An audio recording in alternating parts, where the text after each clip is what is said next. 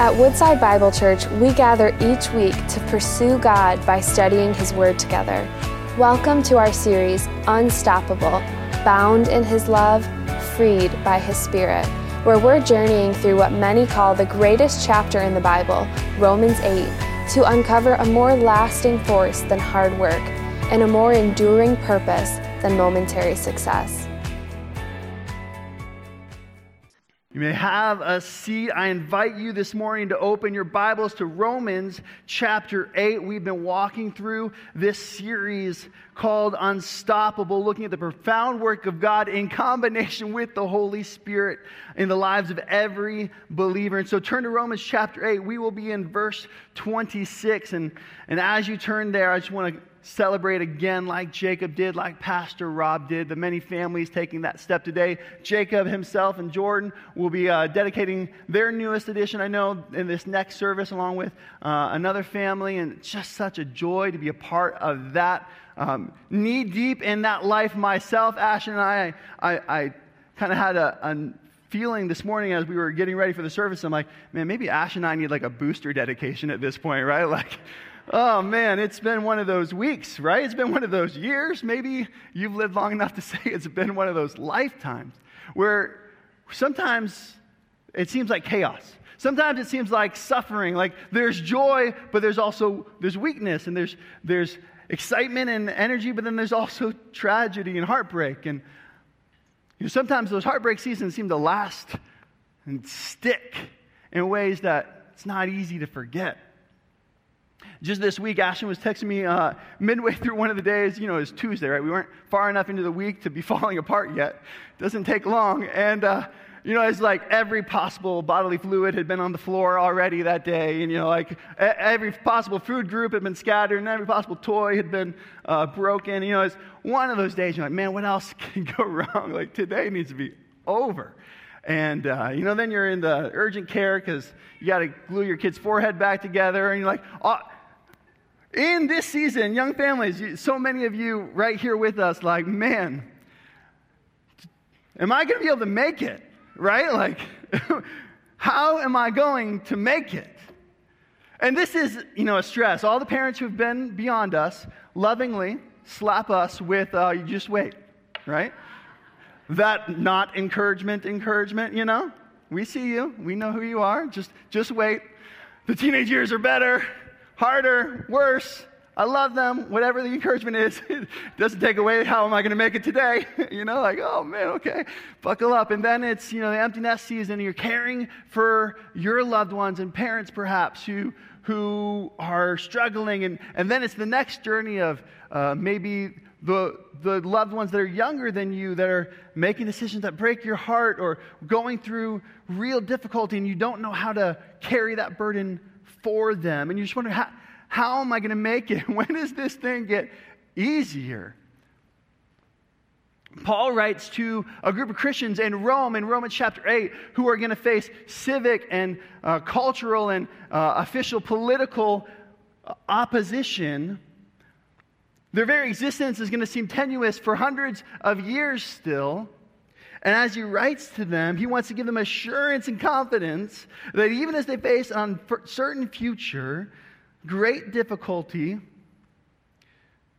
their sufferings, he posits in verse 18, is kind of the thesis for the text we looked at last week and the text we're looking at today. His thesis is essentially this. In verse 18, he says, I consider the sufferings of our present time, all of the difficulties, all of our weaknesses, all of our fallenness, all of the persecution, everything that's wrong and bad and ugly of this current time isn't worth comparing to the glory that is to be revealed to us. He's saying our sufferings are not equal to, they're not worth comparing. You don't talk about in the same sentence to the glory that's to come. And this sentence seems cheap, maybe on its own, if you're in that season of hardship. And it might seem like a lie when you know that some of the people that Paul wrote to were murdered or killed or destroyed, or families ripped apart or sold into slavery, lost everything, despite this statement being made over their lives. How can it be true that our sufferings aren't even worth comparing to the glory that's to come. Well, we find ourselves in need of that same assurance today, and by God's wisdom and goodness, He's provided His word as truth to guide us to some help in that despair. And so I want to look at this, and please give grace. The text we're going to walk through, verses 26 through 30, this should be the next 3 sermons, and we're going to do it in the next 25 minutes or less. And so we are not going to get into all the nuance. We're not going to explore every possible pathway that's an offshoot of this truth. But there's an overarching theme that Paul's making that we have to grasp today. And so he says in verse 26, as a way of supporting that our sufferings are not worth comparing to the glory that's going to be revealed to us, he says this. Likewise, he links it to what he had just said, and we'll talk about that in a second. Likewise, the Spirit helps us in our weakness. For we don't know what to pray for as we ought. But the Spirit Himself intercedes for us with groanings too deep for words. And He who searches our hearts knows what is the mind of the Spirit, because the Spirit intercedes, prays for the saints according to the will of God.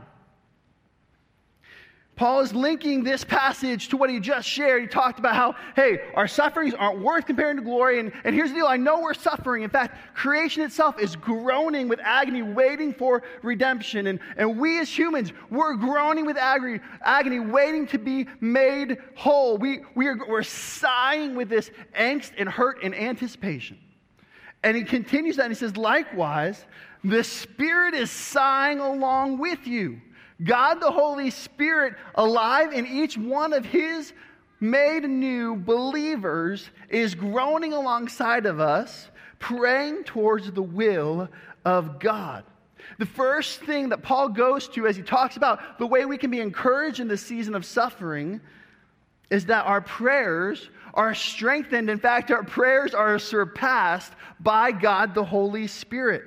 Our prayers are surpassed by the Spirit's prayers for us. And this is kind of like radically good news for us as humans, because, listen, we feel all the time lousy at prayer. Maybe we just don't feel confident to know what we say. Like every now and then we do these Puritan prayers or these guided prayers. Maybe you've opened up a book of scripted prayers every day, your devotions, and you're looking at these prayers and you're like, I don't pray like that. I don't know how to do this, and I feel overwhelmed. I'm not sure the right thing to say. Maybe life has brought you through a season of enough hurt that even turning to God at all feels overwhelming. Not only do you not know what to say, you're feeling unwelcomed in God's presence. Maybe just being in this room right now for you is the hardest step you've ever taken, because you've gone through so much hurt and pain and you're suffering so much that just opening up your heart to what God might be up to seems like something you are not interested in. There's so much anger, there's so much fear, there's so much pain. Yet God does everything we need in order to bring us back to Him, including getting our prayers right where they need to be. The Spirit, God Himself, Paul says, helps us in our weakness, in all the ways that we're not right, in all the ways that we're not smart enough, in all the ways that we're suffering, and all of our fears. The Spirit helps us by praying for us. When we turn to God in prayer, even when that turn is just a sigh, a groan, a hurt, a pain, and we're just saying, God, what is up? The Spirit is there with you, praying the perfect prayer for you, right alongside you. This changes everything that I can think of about how I approach God. I think this is some of what Paul is getting at when he says we can approach God boldly in the book of Hebrews, right? I don't know about you, but I have a spot for my moments like this. I can walk down Seabolt to a boat launch right on Loon Lake. And at nighttime, man, there's nobody out there. It's perfectly quiet. It's a little bit dark, like creepy, scary dark maybe, but like that's my thing. I'm okay with that. It didn't go over well on some of my first dates with Ashton. I'm like, let's get out to like look at the stars somewhere in the dark in the creepy woods, and this will be great. And it's like, not a great date idea. Terrified her.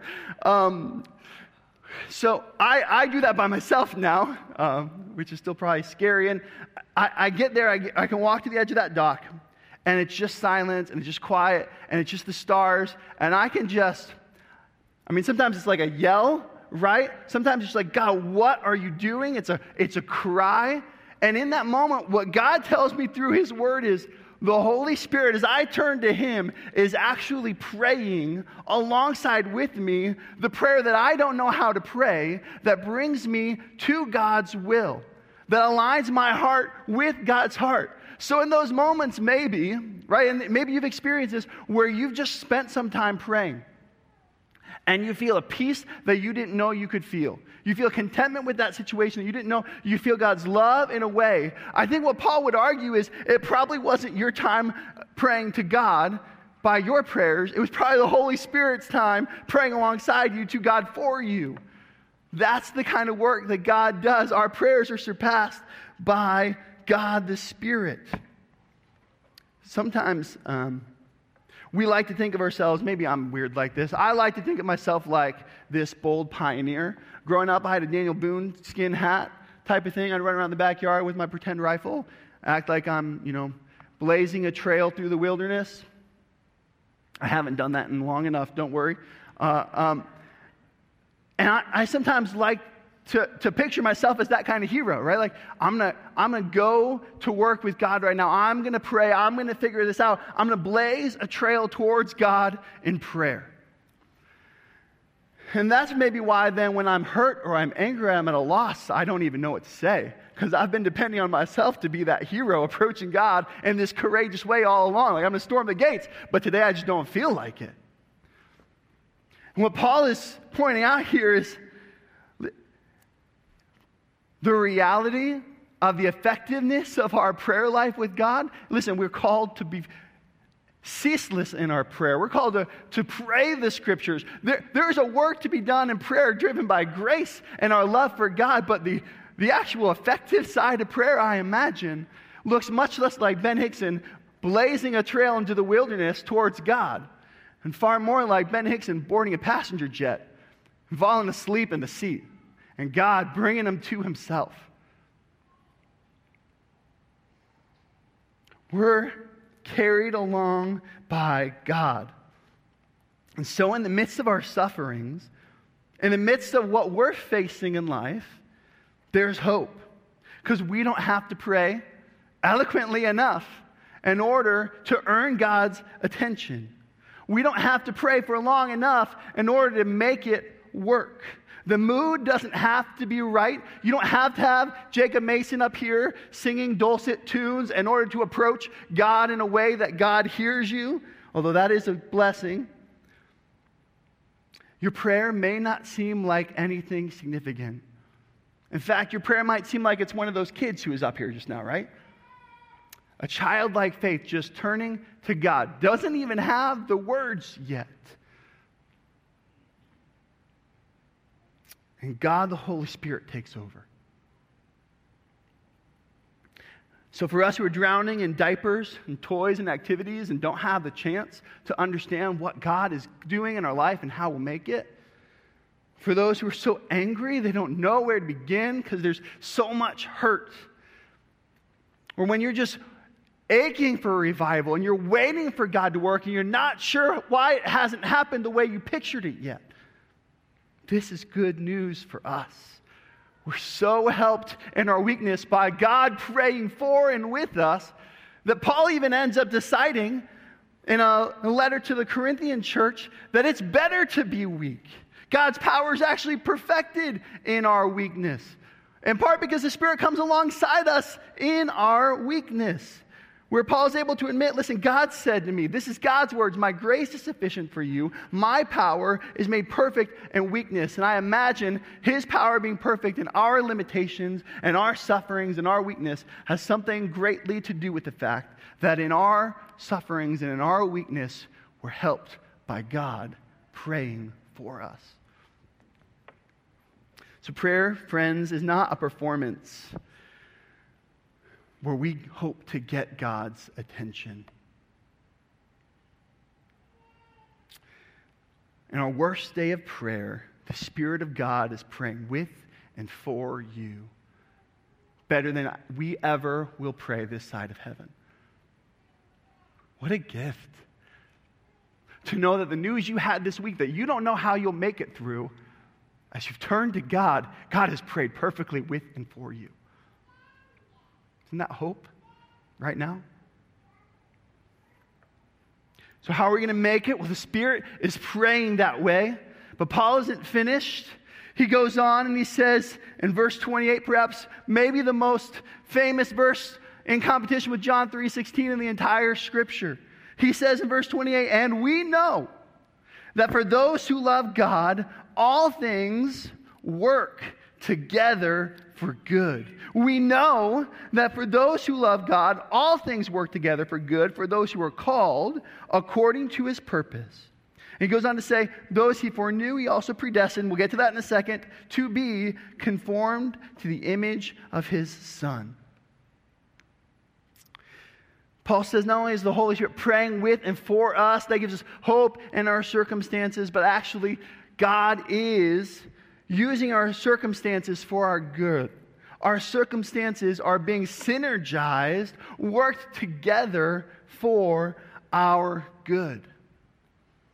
Paul says, listen, we know, we can be confident about this, that for those who love God, if you're in the family of God, if God has rescued you, this isn't true for everyone. In fact, there's a different story for those who don't know God, but for those who are in the kingdom of God, who have made Christ their Savior because of his work for them, we know that for those who love God, all things work together for good. Now, I'm going to break this down in like 17 ways in about 17 seconds. So track with me here. He says all things work together for good. I think we need to be honest with something right up front. All things include bad things. We've said this 100 times before. We've lived this 1,000 ways in life, and somehow we're still always surprised by this. Because there's this false religion, this idea in our minds that somehow, if I live good, God will bless, right? That kind of performance-minded attitude that God's going to owe me because I've done enough for him. That seeps into our hearts in 1,000 ways. Perhaps because this verse is plastered on every mug you've ever seen in every Christian store, and we believe a false narrative of it. But God says all things happen, including bad things. So yes, bad things do happen to Christians. And before I move on too quickly from this idea, maybe we should admit this too, bad things really are bad. Can I just say that in like an overly simplistic way here? Bad things really are bad. Let's not sugarcoat it. I don't want to silver line it too quickly. Because while we're about to say they get worked for good, I think sometimes we skip to that past the bad. And then when we're alone in our pain, we don't have a language to deal with that. We haven't seen enough of our brothers and sisters in Christ ache and hurt and cry, and we're terrified of that. So we isolate ourselves, we distance ourselves in those seasons of pain and hurt where we need each other the most, just because we don't acknowledge that bad things really are bad. We talked about this last summer, in our Lament series. Bad things really are bad. I think of Jesus approaching the tomb of one of his great friends, Lazarus. And he knew, as God in flesh, what he was about to do, right? What was Jesus going to do? He was going to raise Lazarus from the dead, right? So if I'm Jesus, which, let's have a conversation about that thought afterwards. If I'm Jesus, I'm walking to a tomb where I know I'm about to have a victory. I'm about to raise this brother from the dead, and there's an audience. You know how I'm approaching that tomb? Come on, like Rocky music in the background. I got a smirk on my face, like, just wait. Just wait. It's like when I'm tricking my kids with like a pretzel behind my ear, and I'm like, hey, no pretzel. Ah, look what I did. If I'm Jesus in that moment, that's how I'm approaching that moment. Because I know the outcome. I know that this bad thing is about to be worked for this incredible good. What does Jesus do in that moment? Approaching a bad thing, his enemy named death. What does Jesus do? Most succinct verse in the Bible. He weeps. He cries. And when he talks to Lazarus, he actually talks to death itself. And the emotionally laden term that's used is that Jesus yells at this grave. He's angry at death. It's his enemy. It really is bad. Jesus weeping at the tomb of Lazarus proves the bad things are bad and God hates them. His synergy of our circumstances, good and bad alike, doesn't mean that those bad things are good. It just means he will work through and past and from them for good. So brothers and sisters, as you're walking as brothers and sisters through life with the people in your life group community this week, or you get a text from that friend and family about the things that each other are facing, let's use God's truth about his good out of bad surgically, not like a club, right? I mean, if you come alongside somebody quick with this truth, like, oh, that's awful, but God's going to use it for good, the joke's been made, right? You're liable to get slapped in the face and told, well, I guess that's for good too. Let's mourn with each other as we point to God's hope. Let's support each other as we're at our wits' end. Christianity, in that sense, has been said to be the only religion that takes suffering seriously. Because our souls are so valuable, created in God's image, and our suffering then is so devastating that nothing short of an astonishing truth like this, that even though bad truly is bad, not lessened and not cheapened, not distorted, God can work through and from it for good. Nothing short of that makes sense in the long run. God, of course, works it for good. Works it for good, collaborating from all of our circumstances in life towards an end. We see that in Joseph's story so powerfully, right? In Genesis, where after all that harm, he's able to look at his brothers when they come back at the end of his life, after all the things he had been through, forced captivity and slavery and abandonment and being left and falsely accused out to dry. At the end of his life, he's able to look at those who had hurt him so badly and say, you meant it for evil, but God meant it for good. But let's be quick to acknowledge then too, for good is not the same thing as a good time. Right? For good is not the same thing as a good time. There may be times in life where God does close the door. And we shouldn't be quick to assume, well, he closed that door, he's going to open another one for me, right? She broke up with me, but listen, it's okay. God's got a better one for me, right? Like that. We want to write the end of the story. So God, man, this person meant it for evil. Please mean it for my good time. God says, no, I don't mean it for your good time. I mean it for your good. And it may not look the way you've sculpted or scripted it out in your mind to look. For good instead means like Christ. He says, we know that all those who love God, for them all things work together for good. For those who are called according to his purpose, again, those are the ones who love God. For God's people, all things are working for good. For them he foreknew, he also predestined to be, here's the purpose, this is the good we're working towards, conformed, sculpted, shaped, pressed into the image of his Son, Jesus. Our best possible outcome in life is looking like Christ, conformed to the image of his Son. And this is profound because at the very beginning of the story, this is where we started. Made in the image of God. His life was supposed to be good. But our rebellion wrecked that. We've known nothing but suffering since. And God says, here's the end. I remake you and conform you back to my image. That's where you're going. And that's what I'm synergizing. That's what I'm working everything in your life towards. And you want to settle, don't we all? We want to settle for something so much less than that so often. It's like the image of your son through this lifetime that you sculpted for me sounds entertaining, but hear me out on this. What about a $350,000 house? Wouldn't that be like the same? Or what about no debt? Or hear me out on this. What about a loving partner who lives for me? And none of that excuses the pain and the hurt and the agony or the sin or the wickedness or the wrong that gets done. But none of that also is a prize worth fulfilling our souls. God is actively collaborating everything, the good, the bad, the average, the important, and the boring, so that it shapes us and directs us towards His purpose.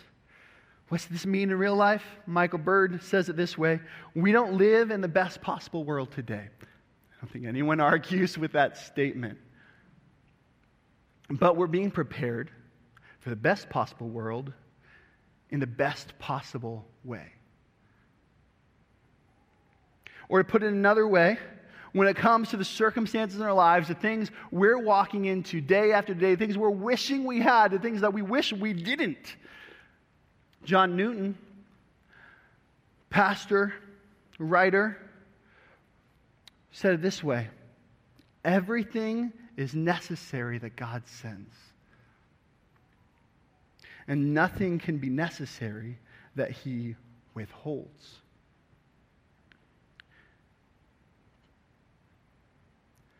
And as I hear that at first, I want to fight that so bad. Like if that verse, it's not a verse, if that quote could be a person, like I'd be ready to go to war. I don't like this at all. What are the things in your life that you're most frustrated that God has allowed to happen? Everything is necessary that He sends. He's shaping us in ways we don't know, synergizing it in a way we don't understand.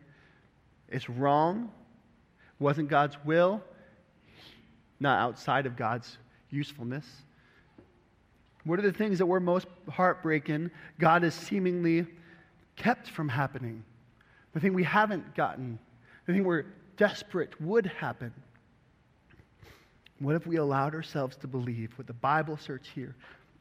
And that God will bring our ultimate good out of even our current circumstances, our current evil. In fact, perhaps even more specifically, especially through those circumstances.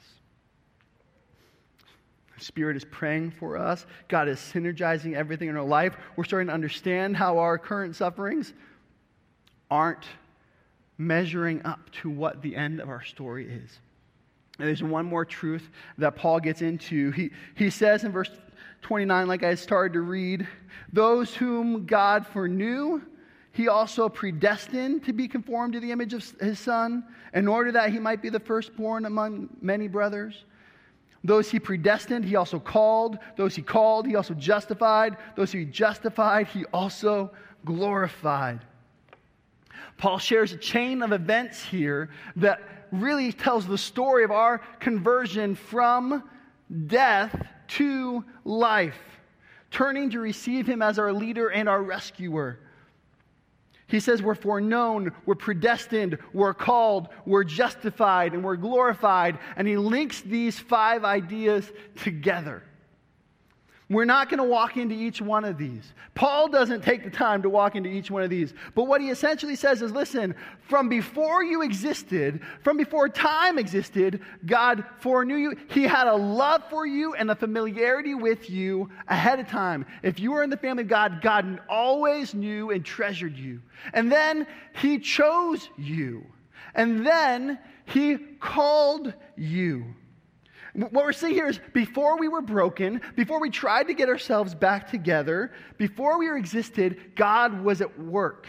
And he called us. Paul talks about calling throughout the New Testament. He points out that the same gospel that everyone else thinks is foolishness, the only reason God's children ever see it as something they want to love and respond to is that God awakes them with a call. He says that in 1 Corinthians.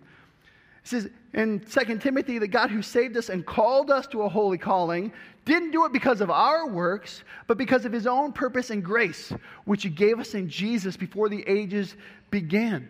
We're seeing a picture here that our love for God is because he called us, not because we figured this thing out. He knew about us, he chose us, he awoke in life into us, and then he justified us, making us right before himself, giving us all the rightness of Jesus, and settling all of our wrong on his behalf through the sacrifice of his son, Jesus, on the cross. And then he continues his work all the way to glorification. Glorification is that process where he makes us completely sinless, perfect, like himself in every way. No more weakness, no more frailty, no more suffering. Glory is ours. But notice, I know my life well enough. He says, those who he justified, this is past tense, the work of Jesus on the cross, he also glorified. Glorified, past tense. Brothers and sisters, guys, we're a family. You know me well enough to know full well I am not glorified right now. I know some of you well enough to know the same about you. How can Paul talk about our glorification as if it's finished? He does it because of the one who does it. See, since it's going to be God who's doing this work, since it's been God who's done this work since before time began, Paul can talk about the end of our story as if it's already over. It didn't depend on Ben Hickson to begin with. It had little to do with Ben Hickson at any point in time. And the end is finished in the same way. The best thing about a believer's future identity is already finished. It's written in the past tense. What Paul is saying with this chain of 5 actions of God towards our salvation is that our future is secured for his glory, for our glory. Our future is secured for glory. Like a potter. It's a picture God uses for how he's at work in our lives so often in Scripture. Like a potter, he's always been at the clay. Everything that's happened to us has happened because his hands are right there with us, knowing us, loving us, choosing us, working on us for a result that's already predetermined.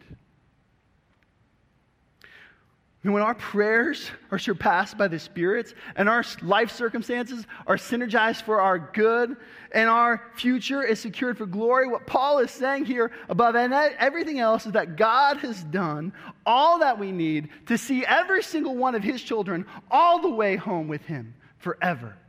God has done all that we need to see us all the way home. It's been him who's done the work all along. So are we going to make it? You know your week ahead of you. You know your hurt ahead of you. Maybe you don't know the hurt ahead of you. Right? Far be it from happening, but we hold these children on stage, right, as an example today. And we have hopes and dreams and then fears for the future. That girl at 16 they're going to want to fall in love with and how we're going to handle that and that career, are they going to be able to make it and all these things. And we don't even know if we're guaranteed that far with them. We don't know what the future holds. We know from our past experience, hurt is a part of the process. Am I going to make it? What Paul points us to is the fact that God has done all that we need to make it all the way home. So what do? Maybe 4 things. First, we repent and believe today. we repent and believe today. Paul says that for those who love him, for those who've been called together for his purpose, they're in the family of God where Jesus is the first and foremost, the firstborn above a family here. Are you in that family? If you're not, God's clear by omitting and then by talking about it later on in the revelation of Scripture that the future for us apart from him is not good.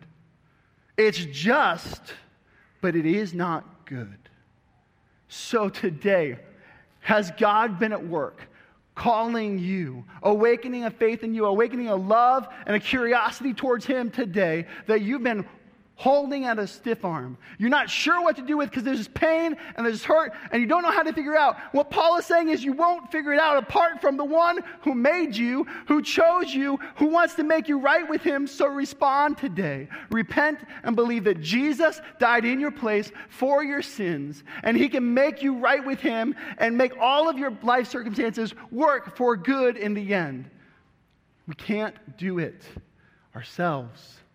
So respond to the one who's done it for you. What a good gift. What a grace. What an easy burden. We'd love to talk to you about that today. But if God's been stirring in your heart, what we're seeing from the truth today is that he's already done this work of saving you. So let's step into it together. Next, talk to God honestly. The Spirit has you. You can bring your hurt. You can bring your confusion. Spirit is working unrelentingly in our prayers. Next, live our lives gratefully. When we know that God is working everything for our good, when we step into things, we can hurt, we can be honest, we can be real, but we can turn in gratitude to a God in every moment. Always joyful, right? What a week to have a chance to think about living gratefully in front of a God who's working everything for good. May we have a purposeful Thanksgiving. And then finally, enjoy his gospel confidently. God has worked unrelentingly across the timeline of existence to bring about what we could never do on our own, an eternity glorified with him. We don't have to be afraid in front of a Father who has done all the work to love us home. Believer, God has been synergizing everything in your life towards a good of recreating you after the image of his Son. And the Spirit has been praying this from you when you couldn't even turn to him. And you don't need to accomplish or earn your way home. And Christ, glorified with Jesus, is your forever. It's how we make it through suffering. It's how we make it in hope. It's how glory doesn't compare. Thank you for joining us as we study God's Word together. We would love to hear how God is moving in your heart and get you connected into the Woodside Bible Church family. Head to woodsidebible.org/connect to introduce yourself today.